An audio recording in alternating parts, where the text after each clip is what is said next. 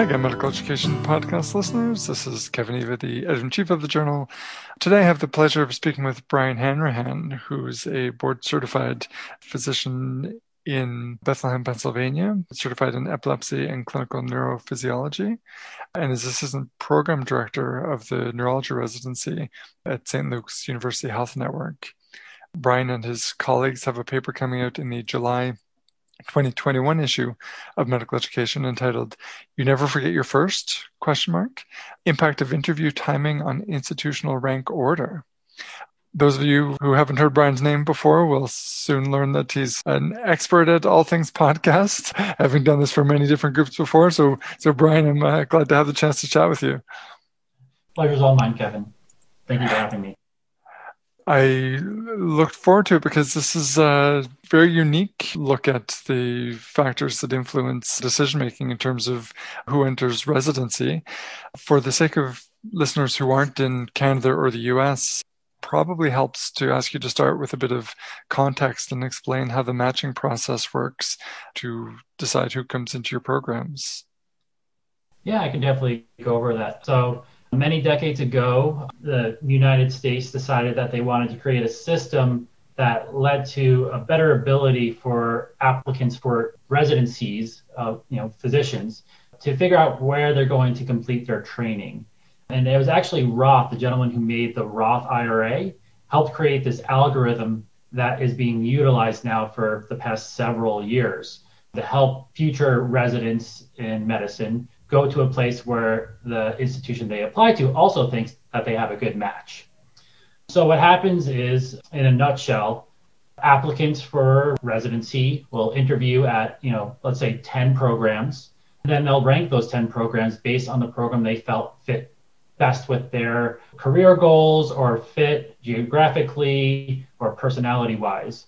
And in turn, the institution also creates a rank list of all the applicants they interview on a individual interview season.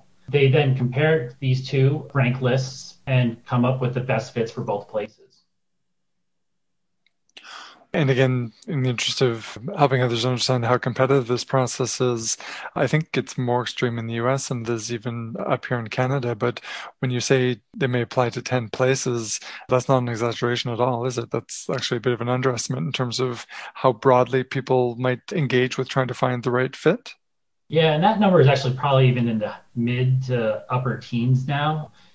With the COVID pandemic, the interview season for 2020, 2021 was all done virtually. So it really kind of opened up the door for people to interview in geographical regions they probably would have never been able to from a financial perspective, because it costs thousands of dollars to be able to commute to places, whether you're on the East Coast or West Coast of the United States.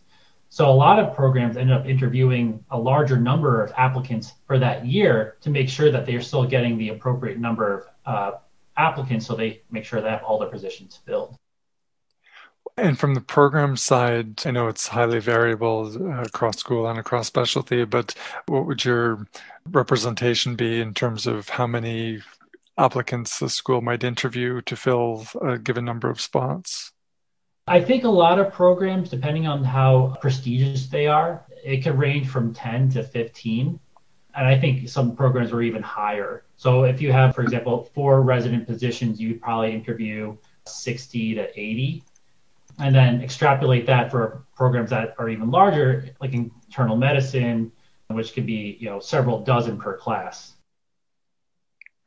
And so given all the things that might impact upon the validity or value of the interviews that are being done, what made you turn your mind to this question of sequence or who got interviewed when? Yeah, that was a great question. So I will say that I was not the one that came up with the idea of this project. My co-author, Chad Carlson from the University of Wisconsin, was the one that got me interested in this. He presented data at his institution, since he is the program director there, showing this kind of correlation with interview dates and rank position by the institution. The data wasn't, that large because it was only a single institution, but I saw this presented at AAN about 2 or 3 years ago, and I really kind of brought the idea of extrapolating this to several other institutions to see if this correlates at many different places. So that's kind of where we started and then where we matured over time. And you clearly succeeded at that because it's quite a large sample and multi-institutional study that you gathered. Do you mind describing what you were able to pull together and how you could make sure that you had a cohesive data set when you're putting things together over so many years and from so many different institutions? Yeah, it definitely required a lot of patience and a lot of work around with a lot of other programs. So we had a total of 5 different institutions involved in this program, which totaled to a total number of 31 different interview seasons amongst them. The deal is we had to get IRB approval at each institution and then collect data from each institution regarding the interview season, how many applicants were interviewed, and when each applicant was interviewed in that season, as well as what they ended up being ranked. And again, this is not what the applicant ranked the program, but actually what the program ranked the applicant. There are two obvious methodological issues that one would need to overcome to do a study like this. So one being that I presume the way in which people were interviewed wasn't stable over the course of that 31 years at any given institution, let alone differences between them. But also the question of when the interview is confounded with some other variable, like is there reason to believe that the best applicants are recruited first and therefore get the earlier slots or vice versa? How did you grapple with the data or the question in order to try to make sure that you had a clear look at the issue that you were really interested in? Yeah, this is definitely a very tough obstacle to overcome. You know, a lot of programs feel that their interview season has a lot of secrets that they aren't really willing to share for other people because they don't want to share what their secret sauce is of how they identify good candidates. Fortunately, since we had de-identified the programs, you know, we did identify the 5 programs that were involved in the project, but not what their associated data was. Everyone that was involved was very comfortable with sharing kind of how they recruited applicants and how they invited them throughout the year. And was there any concern then about the risk that the rank order reflected something other than bias, for lack of a better word, coming out of the interview process itself? Yeah, you know, some programs that were involved in this project preferentially offered earlier interview dates to the applicants they found the most appealing, but many programs did not do that. And interestingly, what we found was even in the programs that did have that kind of tiered invitation or a selective invitation process, there still was a statistical difference in the average rank from the first interview day to the second interview day. So you'd think that even if you're inviting the highest caliber applicants that are the most appealing to you, and you offer them the first 3 interview day positions, you should have a relatively even average applicant rank for all 3 of those days, but we did not see that. Well, and I was going to ask you directly about the effect that you observed, recognizing fully that the way I'm asking these questions probably gives it away. And you just indicated yourself that it was a descending ranking with time. Do you mind just taking a second to elaborate on the full scope of your data so that listeners can get a better sense of what we're alluding to? Yeah, absolutely. So in our data set, we kind of organize each relative interview day into 5 positions: first, second, middle interviews, second to last, and last.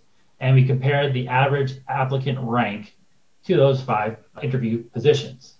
So what we found was from the first interview day, the average applicant rank was 46%.